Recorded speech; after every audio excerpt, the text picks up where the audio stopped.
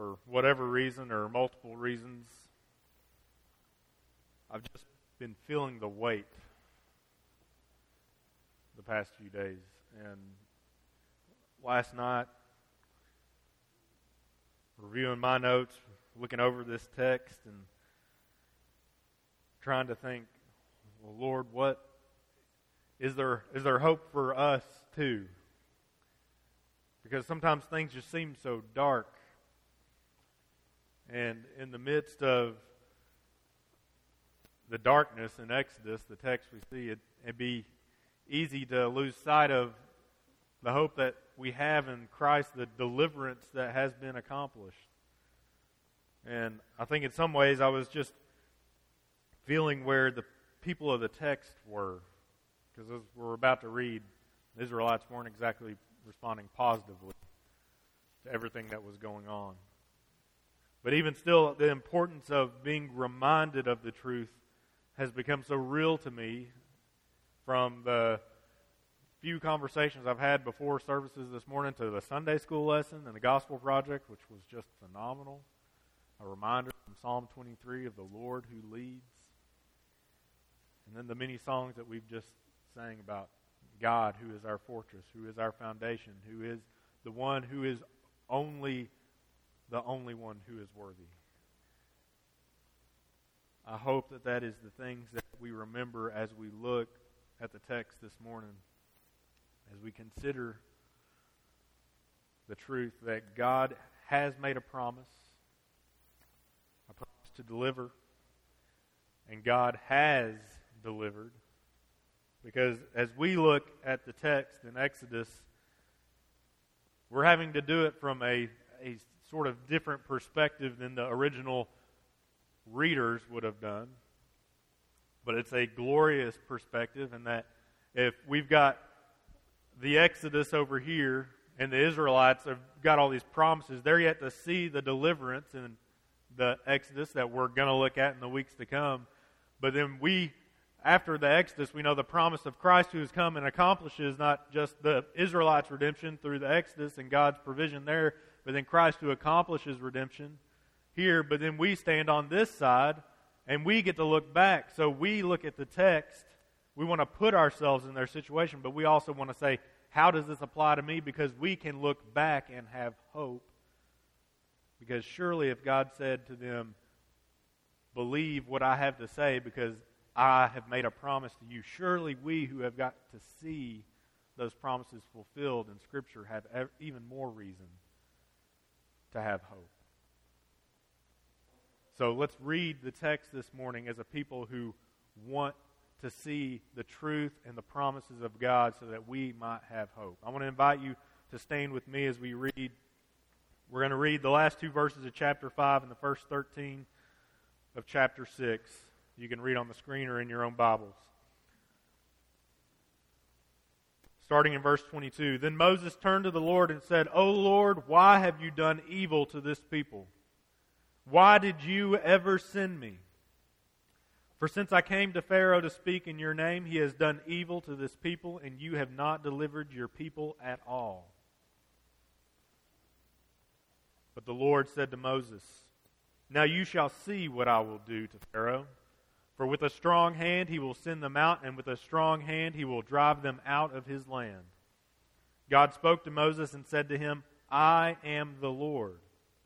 I appeared to Abraham, to Isaac, and to Jacob as God Almighty, but my name, the Lord, I did not make myself known to them. I also established my covenant with them to give them the land of Canaan, the land in which they lived as sojourners. Moreover, I have heard the groaning of the people of Israel, whom the Egyptians hold as slaves, and I have remembered my covenant. Say therefore to the people of Israel, I am the Lord, and I will bring you out from under the burdens of the Egyptians, and I will deliver you from slavery to them, and I will redeem you with an outstretched arm and with great acts of judgment.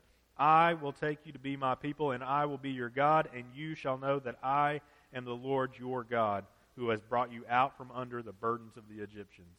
I will bring you into the land that I swore to give to Abraham, to Isaac, and to Jacob. I will give it to you for a possession. I am the Lord. Moses spoke thus to the people of Israel, But they did not listen to Moses because of their broken spirit and harsh slavery. So the Lord said to Moses, "Go in, tell Pharaoh, king of Egypt, to let the people of Israel go out of his land." But Moses said to the Lord, "Behold, the people of Israel have not listened to me. How then shall Pharaoh listen to me? For I am of uncircumcised lips." But the Lord spoke to Moses and Aaron and gave them a charge about the people of Israel and about Pharaoh, king of Egypt, to bring the people of Israel out of the land of Egypt. You may be seated. Let's pray.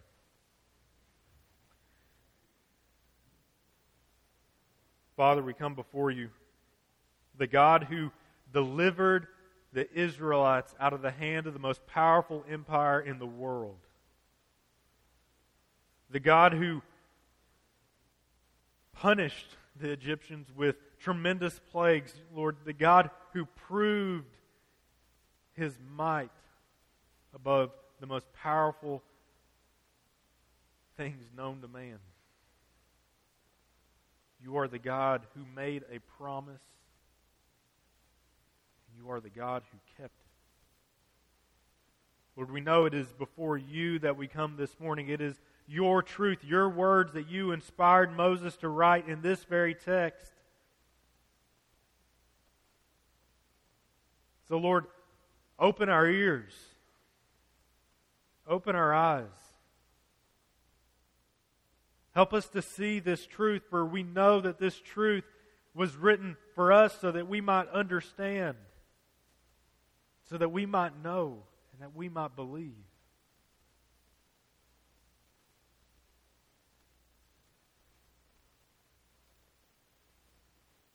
Lord, we are much like Moses. We are much like the Israelites, and too often we're a lot like Pharaoh. Lord, we deny your existence. We deny your power. We deny your promises. Lord, convict us. Show us, Lord, our shortcomings. Show us our sin, and Lord, display your might and wonder to us through your text this morning. Lord, help us to see so that we might believe. Lord, would you speak through your word this morning? That is what we pray. Lord, may you be glorified through the preaching of your word. We pray all this in the name of Christ who has redeemed us. Amen. As I was reading this text, I was reminded of the disciples. I keep seeing this parallel. I hope you're seeing it as well between Moses and his commission and the disciples and their commission. If you read the Gospels and you read these in light of Exodus, and you read Exodus in light of the Gospels, you'll start to see many of these connections. And one of the ones that's very clear as we read through the end of chapter 5 and into chapter 6 here is that God didn't come to rescue a people who were ready to be rescued, did He? God came to a people who, despite all the promises He's made, keep faltering, keep doubting. And you see, what I love about Scripture is these little connections, because God shows us that He meets us where we are. I'm so thankful for that, because I know that I need to be rescued out of my sin, out of my darkness. I don't need God to say, okay, let me come alongside you and work with you. No, I need God to give me resurrecting power, resurrecting grace, so that I can have life and life abundant, the only life that He can give. But even as we read this text, we see God meets us in our doubt, just like He met the Israelites. I want to just do this by quickly turning to Matthew 28, the Great Commission, which we've already looked at once, but something that maybe you've not seen before as you've read through the Great Commission, but it sets up all that Jesus says, a very interesting point. So in verse 16 of Matthew 28, it says, "Now the 11 disciples went to Galilee, to the mountain to which Jesus had directed them. And when they saw him, they worshiped him. So I just think about this. When they saw him, they worshiped him. And I think back to last week and the week prior, when Moses goes before the people of Israel and they believe and they worship the Lord. But then, what do the disciples do after they worship him? But some doubted. Now, how remarkable is this, that this is in the Great Commission, the end of Matthew's Gospel, where the disciples are being commissioned to go forth and build Christ's church as Christ ascends into heaven on high. And what does Jesus say about the disciples? He doesn't say, and now they've got it all together, they're completely on board. In light of what Jesus is going to say, they're going to go. He says, no, and some doubted. But then what does Jesus say? He says, all authority in heaven and on earth has been given to me. Go, therefore, and make disciples of all nations, baptizing them in the name of the Father, the Son, and the Holy Spirit, teaching them to observe all that I have commanded you, and behold, I am with you always to the end of the age. See, God meets us in our doubt. He does it for the Israelites here, but here's the thing, He meets us in His doubt, but He doesn't leave us there, does He? He doesn't say to the Israelites in Exodus, He doesn't say to the disciples, look how terrible you are. He doesn't rebuke them for not pulling themselves up by their bootstraps. He doesn't condemn them for their doubt. Instead, God says, look at me. It's what we're going to see in Exodus 6. God says, look at me. Look at my promises. Remember what I've said. And what does Jesus say? Jesus, again, standing on this side of the cross, says to the disciples, I have been given all authority over heaven and earth. And I'm going to be with you always, even to the end of the age, because He's the fulfillment of all of God's promises here. Jesus fulfills them all, and He says, I am with you, so therefore I know you doubt, but don't think upon your doubts. Look at me. God says the same thing in Exodus 6. As they are in the midst of despair, God says, look at me. Now, the first point I want us to look at is to step back and let's look at this despair that they have. Because I think this is something that I need a reminder of, and I know you all need that reminder too, because you're human just like me. And here's the thing. The first point I want us to see is that the fastest way to despair is impatience. The fastest way to despair is impatience. I think about the irony in that statement.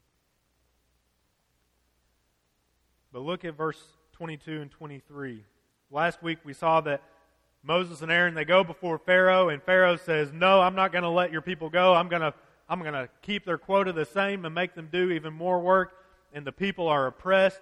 The foremen are so oppressed and down and terrified that they go before Pharaoh. And as we look, they said, Pharaoh, we are your servants, completely forgetting about the identity they have as God's chosen people, God's servants. They go, they complain to Pharaoh. And what happens in the text in verse 22 is, this is when the foremen are coming out of Pharaoh's palace, and then they condemn Moses. And Moses is like, what am I supposed to do? So Moses turns to the Lord and listen to what Moses says. Moses says, O Lord, why have you done evil to this people? Think about the gall. But this is how much in despair Moses is in. And I know we get to the same point. We see evil, we see tragedy around us, and we say, God, why would you do this? Moses says, Lord, why have you done evil to this people? Why did you ever send me? For since I came to Pharaoh to speak in your name, he has done evil to this people, and you have not delivered your people at all.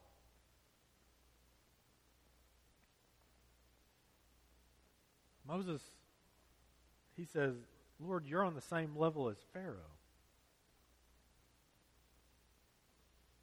Moses accuses God of evil. He repeats the words of the Israelite people, but he actually makes a much harsher accusation.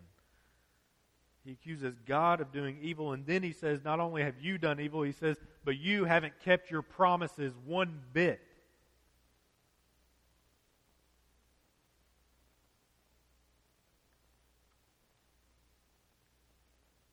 Moses sounds a lot like us when things don't go our way. Moses sounds a lot like us when we say, but Lord, this is supposed to happen. You said this was going to happen. Why hasn't it happened yet? And what do we sound like? We sound like people who are impatient. Even though we are suffering such hardships, who are we to question God and His providential timing? Who are we to question God as to when He will keep His promises? We find ourselves just like Moses. But for us to question God in this sense is to accuse Him of evil just like Moses did. Because God is not the one who's doing the act, is He? Pharaoh is the one who is oppressing them. It is Pharaoh's actions for which Pharaoh is going to pay the consequences for. It is Pharaoh who is hardening his own heart even as God commands him to do one thing, and God allows that to happen. So why is this all happening? When we come before this question, we say, Lord, why is this happening to me? Why am I hurting like this?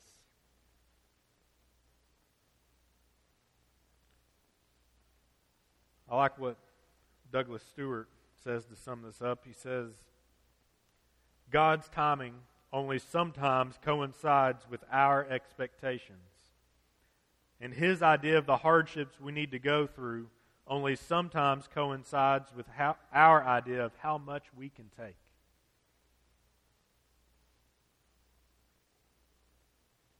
In other words, why do we keep thinking that God must work on our timetable? How do we know that God isn't at work to build and shape us for something much, much more important ahead through the trials we're currently undergoing? Who are we to determine what we can withstand if it's the Creator who's guiding us through the trial we're currently in? The fastest way to despair is impatience, because we despair not because of some flaw in God's character or His promises, but we despair because it's not our way, not our desire that we want and what we get. So we see Moses in despair. And how does God respond? I love what happens here.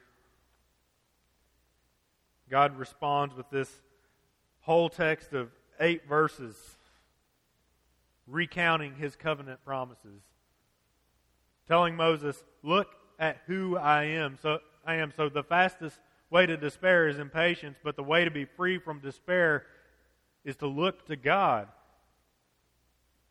It is to look to God and to consider what has He said is going to happen. What has He done to prove His character?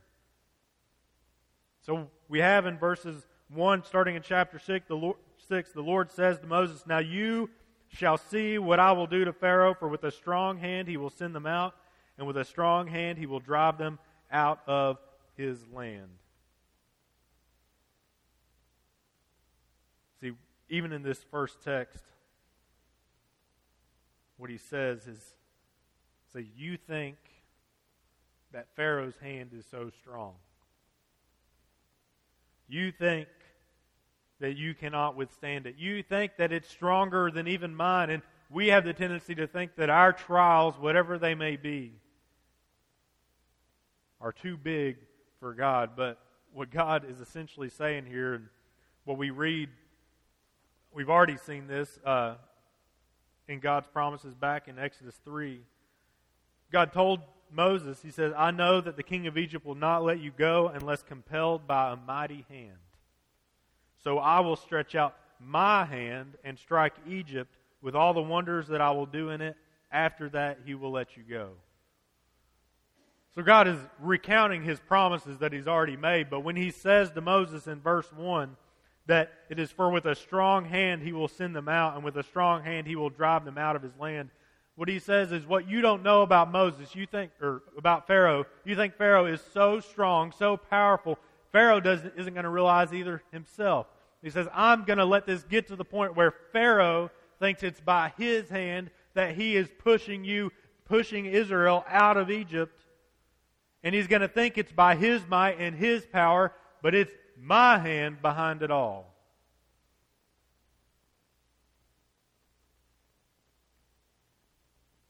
God opens with a statement that's essentially saying, what the world means for evil, I mean for good, and I will accomplish my good just like I promised it.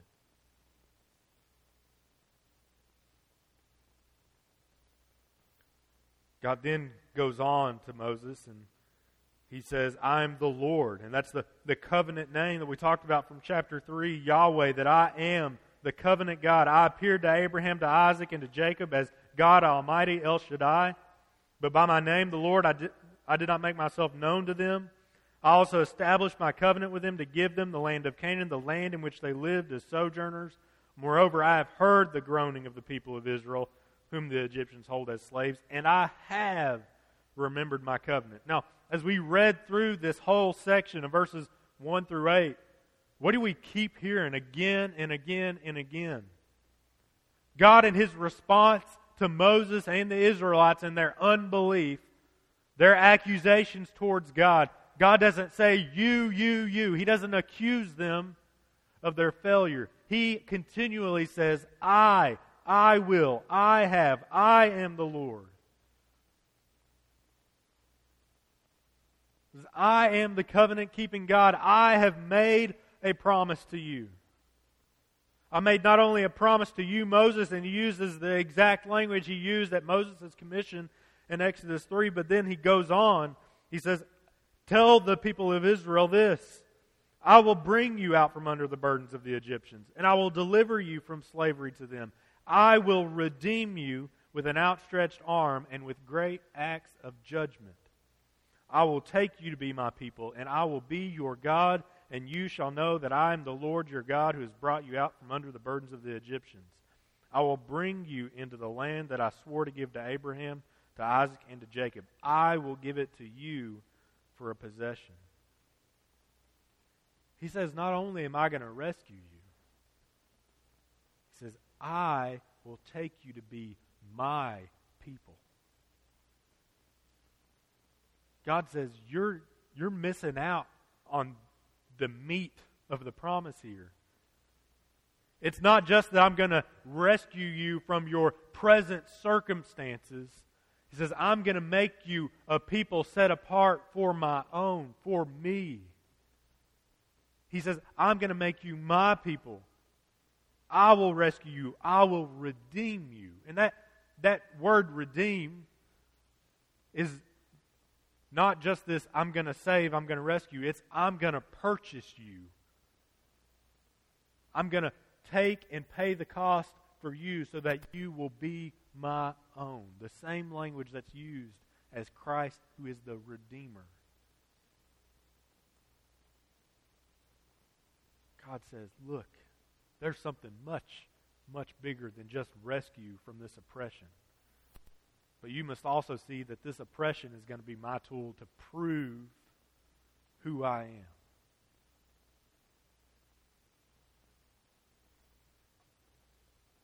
So the way to be free from despair, God does not say, now go fix yourself.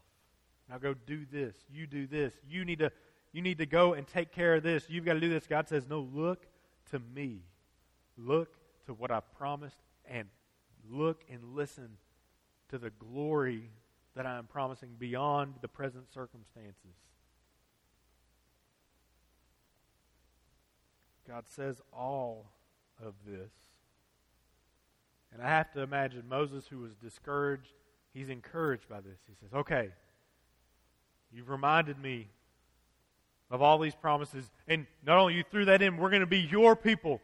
You're going to redeem us from Egypt, and we're going to go to this promised land. We're going to be in a land not our own. We're going to be with you, the Lord, the creator of all things. He is going to live with us. He is redeeming us for himself. So Moses, he's pumped up, right? He knows this truth. He's been reminded of it. He knows this is just a temporary setback, but God is going to accomplish his purposes. But then he goes to the people of Israel in verse 9, and what happens? They did not listen to Moses because of their broken spirit and harsh slavery. Moses gets the truth. He shares it with the people who are hurting,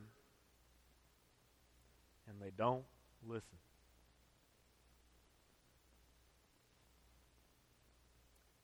They don't listen.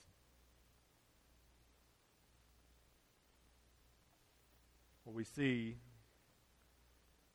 again, but let's look at this from a different angle. Impatient despair looks to the present instead of the promise. We're told why they despair. They don't listen specifically because of their broken spirit and their harsh slavery. A broken spirit, a long period of hardship, will leave one struggling to find hope in any situation, much less one as difficult as the one the Israelites were in.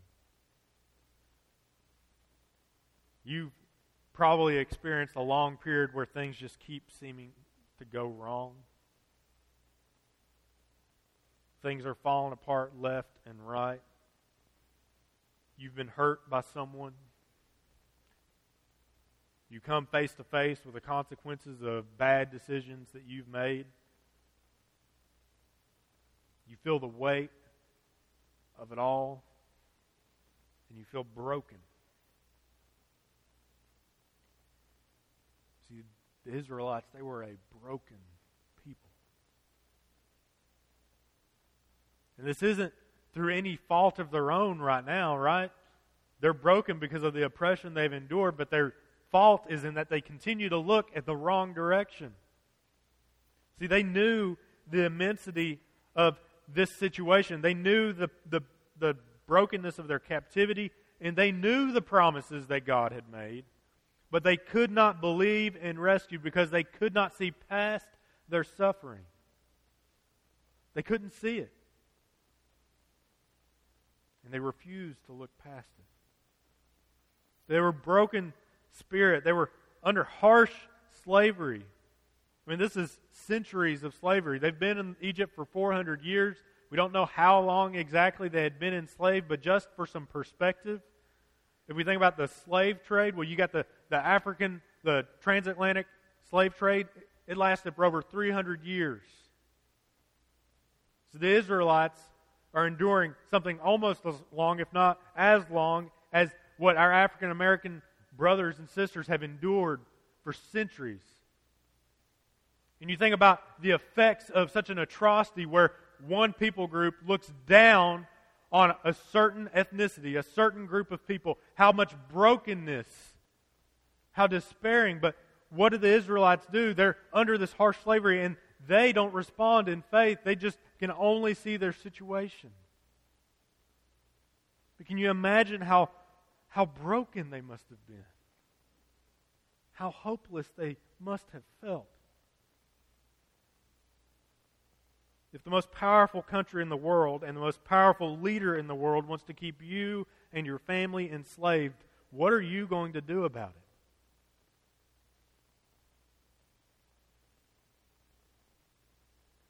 They felt as if they could do nothing.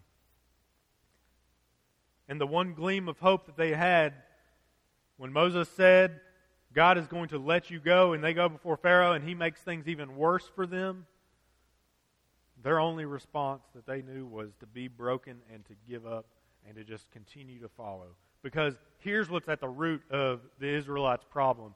They still did not have a proper view of who God was, of who God is, and the promises that he made. See, in their mind, Pharaoh, who is this semi-divine being before them, and the Egyptian deities who ruled the country that they had been in for centuries, they said, there's no way we can overcome them. And immediately, when they're given hope and it's shot down, they just say, no, we can't do it.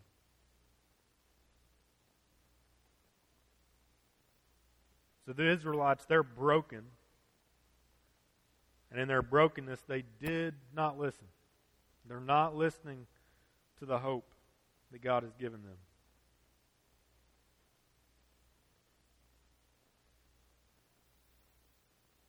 So, as we look at this text, it doesn't seem very hopeful, does it? But you got to think about this. This is Moses writing the story. Moses' response, even still, the Lord then responds after they do not believe and they don't listen to Moses. They're just ignoring him. And Moses comes before God, and God says to him, "Go in, tell Pharaoh, king of Egypt, to let the people of Israel go out of his land." God essentially says to Moses, all right, you tried to be polite and politically correct the last time you said this. Now you're going to go to him and just say, let him go. Nothing about this festival for 3 days in the wilderness. You just tell him, let him go. But Moses, how does Moses respond? Moses has bought the contagion of this despair from the Israelites. He says, the people of Israel, they've not listened to me. He says, how then shall Pharaoh listen to me? For I am a man of uncircumcised lips. We say, what uncircumcised lips? What does he mean there? He's talking about he's not a part of the covenant. He's unclean. He's something that's less than proper. So Moses is saying, I don't even have the right words to say, and the people, your people, whom you're supposed to redeem, they won't even listen to me. Moses says, what am I going to do?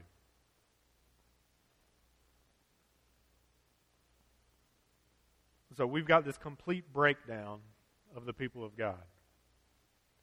We've got a people in despair who are giving up any kind of hope.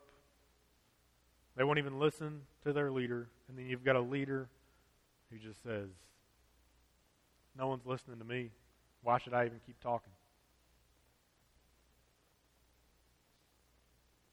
But what does the Lord say? It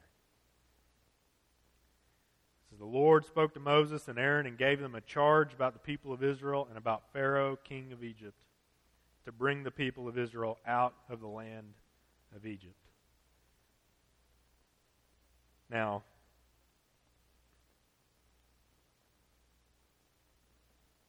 what happens after this? If you look in the text, what we'll cover next week is the genealogy of Moses and Aaron. We'll walk through that next week. But immediately in chapter 7 is the first plague. So we kind of have to look at this big picture of what's going on. We think, why has God allowed the people of Israel to be so broken?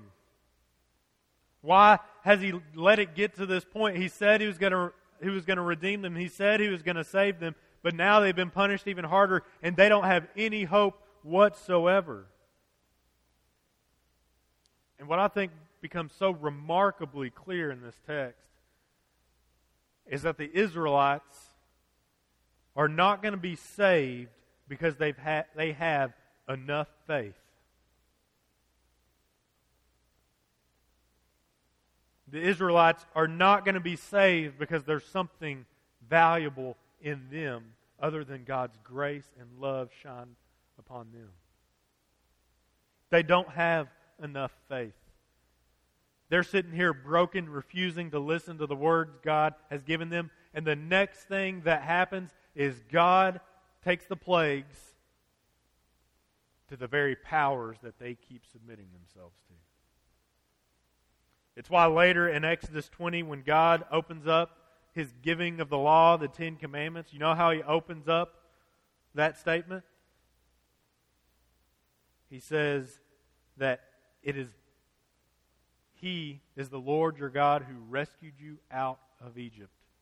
Therefore, the law is given in grace. The law is given to a people who've already been redeemed, the people who can look back to the redemption. When they were looking forward, they had no hope. God provides redemption and rescue for them. And then God says after that, when they can look back to where God has rescued them, He says, now do these things because of what I've done for you.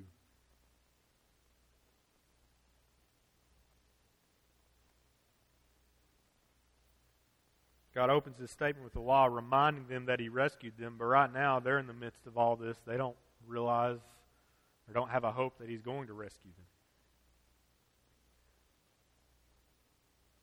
What I see in this text is this very clear doctrinal truth that we must remember.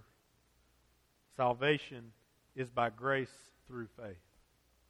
This is the solution to the problem. The problem of broken, despairing hearts is not any type of, you have to go do this now. It's not, oh, get your act together. It's not, oh, let me present myself before God. No, the solution to broken, sinful hearts is to say, look at what God has done and look at what God has promised to do.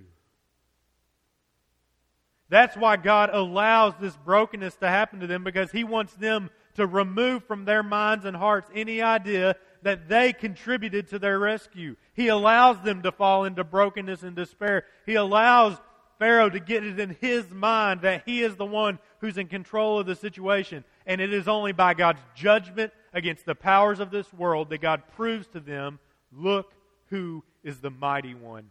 Now I'm going to redeem you.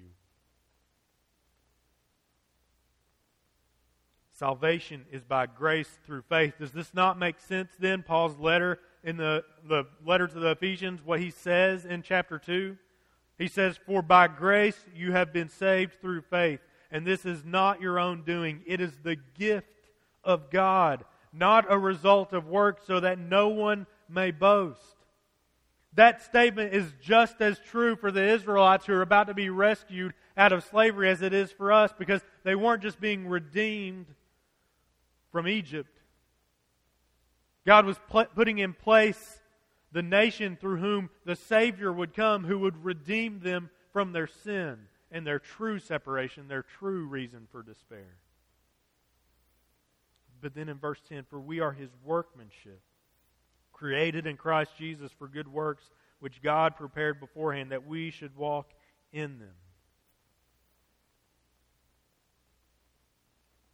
God was creating a people to walk before Him, to walk in light of His truth, to walk according to His purposes, because what was He going to accomplish through the nation of Israel? He made a covenant promise to Abraham, the covenant that He keeps repeating here. He told Abraham that through him all the nations of the world would be blessed. You see, but the Israelites, they keep only thinking about their current situation. They're not remembering all the covenant promises that He said, not only am I going to redeem you, and He told Abraham, your descendants are going to be in a nation not their own, under oppression for 400 years, and I will draw them out. But then in the midst of that same covenant, He says, you, your nation, your descendants, they will be a blessing to all the nations. Now, how is that going to come about? It's going to come about through Jesus Christ. So what we see in Exodus is that God allows His people to come to the end of themselves so that they might trust in Him and in Him alone, and then to walk forward in faith, because God is going to accomplish His purposes through the people whom He expresses His love and grace.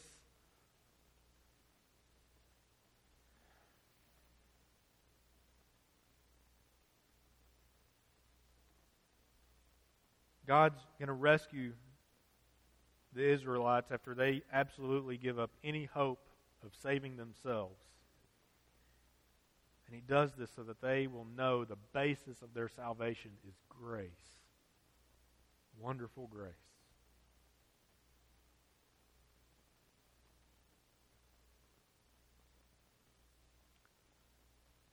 We think about this truth. We ask, well, why did God allow the Israelites to suffer? In one part, it was to allow them to suffer so that they might see their need. He allows them to suffer so that they would have no hope other than Him.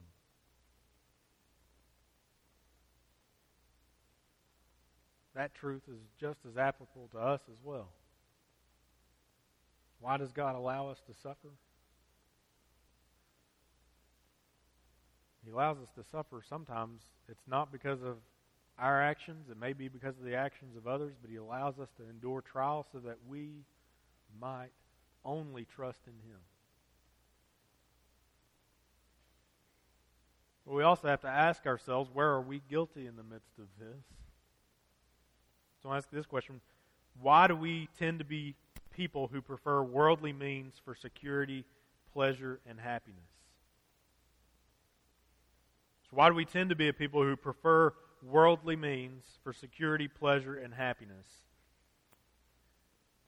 The reason we prefer those worldly means is because we like to see the end and the means to get there in the same picture, don't we? I'm guilty of that.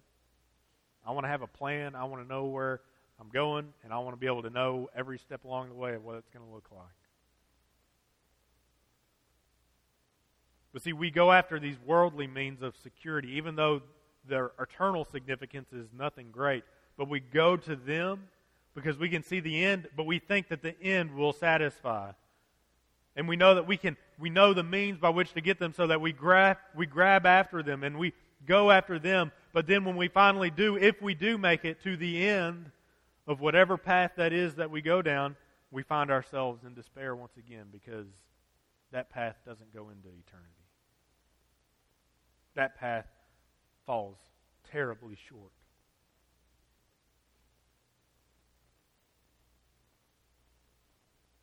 So we find ourselves trusting, even if it's in fear, in the powers of this world instead of the Redeemer Himself. We find ourselves trusting in the things of this world because we know how they work. And even if they keep us oppressed and in bondage, at least we know how they work.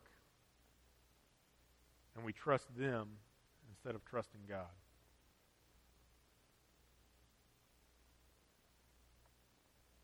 God, in His grace, allows the suffering so that that might be taken away. So that when He proves who He is through His might and through His deliverance over the next few chapters, it'll be absolutely abundantly clear that He is the Creator. He is God who rules and reigns over all, and they, as His people, are recipients of a gift of grace that they did not deserve.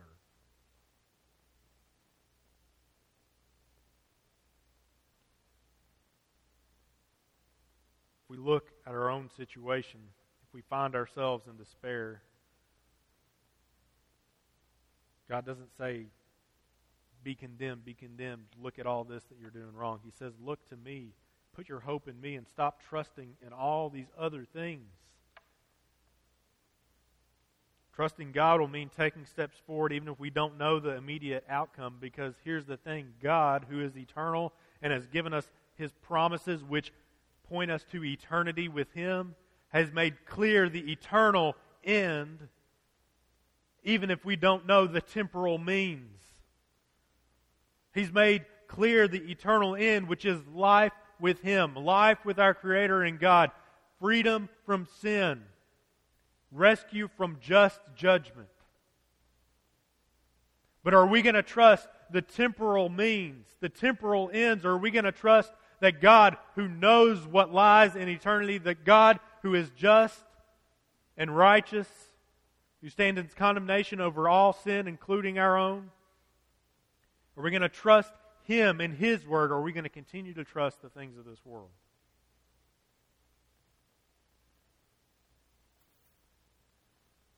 One commentator says this about the Israelites who are despairing in the midst of this, despite having the promises laid out before them.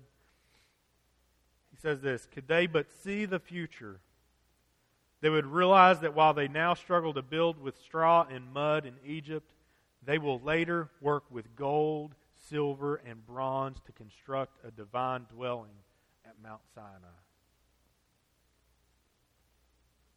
Remember, we have the privilege of being able to look back at the whole situation. And we can say, man, what was wrong with those Israelites? Don't they know what is coming for them? But don't we do the same thing? You see, they're so in despair that they're saying, it'll be better if we just stay here and struggle as we build storehouses, brick buildings for Pharaoh and this nation which has oppressed us. They're saying, look, let's just keep doing this. And they're failing to realize what's going to happen when we get to the instructions later on in Exodus. That same people end up building a sanctuary out of gold, silver, and bronze so that they might worship God who now dwells with them. You think about the absurdity of this, but look how much despair they're in. They won't even listen.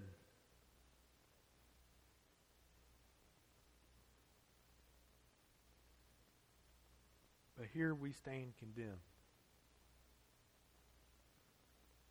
If we stopped long enough from our building of kingdoms and worldly temples in this world, and then looked to God's purposes, where we are the temple, where His church is the temple being built up for His purposes, then we might just start living in hope instead of despair. I want to read from you from 2 Corinthians 6, because we see that the Israelites were rescued from building temples for Pharaoh to build the temple of God where He would dwell with them. We know that the tabernacle is just a picture, as the author of Hebrews says, of that which was to come. And then we know from John that the Word of God was with God, and the Word of God came and dwelt among us, tabernacled with us. Now listen to what Paul says in Corinthians. He's speaking to a church that has been looking after temporal means, which has been going after idols, going after idol worship for sacrifices, that has been struggling with sexual immorality within. And Paul says, what agreement has the temple of God with idols? For we are the temple of the living God. As God said, and he's quoting from Leviticus and quoting from Exodus, I will make my dwelling among them and walk among them. And I will be their God, and they shall be my people. Therefore go out from their midst and be separate from them, says the Lord, and touch no unclean thing. Then I will welcome you, and I will be a father to you, and you shall be sons and daughters to me, says the Lord Almighty. So since we have these promises, beloved, let us cleanse ourselves from every defilement of body and spirit, bringing holiness to completion in the fear of God. Paul says, we are the temple of the living God. God has provided rescue for us through His Son, who died for us, took on our sin, took on our punishment, and He offers rescue for all of us. And as we read in Ephesians, it is by grace we are saved through faith. That means that it is a gift. When we see what God has done, we see and recognize the gift, and we say, Lord, I know what You've done for me. I'm going to stop going after these temporal things. I'm going to stop going after these things because I know what You provide for me is something so much greater. Paul says, look, he's building up His church. We are the temple, His church, where He dwells with us, the Holy Spirit who lives within all who believe and trust in Christ. God says, look, there's something so much greater than what this world has to offer. There's rescue from sin. There is life. But you must trust in me.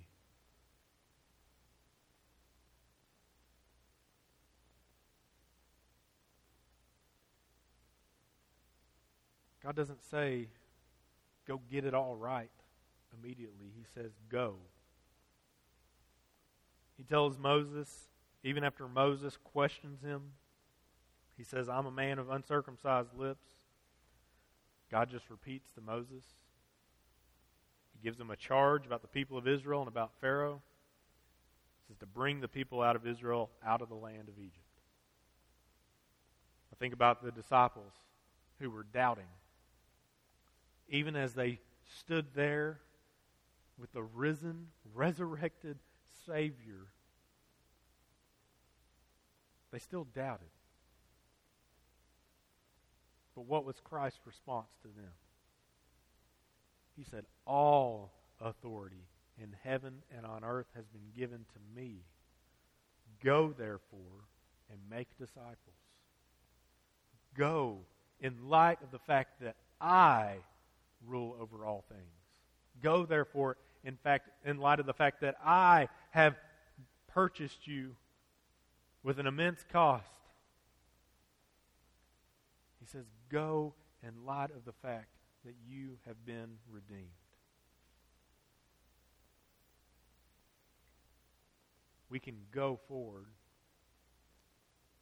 in obedience, not through our own power, but because we recognize what God Himself has done for us already. If we find ourselves in despair, we must ask ourselves, am I looking to God, or am I looking to all the things of this world and assuming that God's not bigger than them? See, this whole text is setting up the plagues, which we'll look at here in a couple weeks. It's setting up the plagues because the plagues are the representation of the powers of the world, the powers of this nation of Egypt that the Israelites were so afraid of. But God is going to, one by one, punish the Egyptians and prove His might. He's going to demonstrate beyond a shadow of a doubt that He is the God of the universe. But see, we've been given that same proof. God has proven beyond a shadow of a doubt that He keeps His promises, because He has kept every one of His promises, and they've been fulfilled in His Son, who fulfills that covenant promise that He made to Abraham, that God repeats here to the Israelites in Egypt, that God will repeat to them as He sets and establishes the law, that God will repeat even as He raises up a king and He says to David, one of your sons shall reign on this throne forever. We know that God has kept His promises. They're fulfilled in Christ, and in Christ we have redemption from our sins. We have reconciliation with our Creator. We have all the reason in the world to have hope, but only if we trust in Him.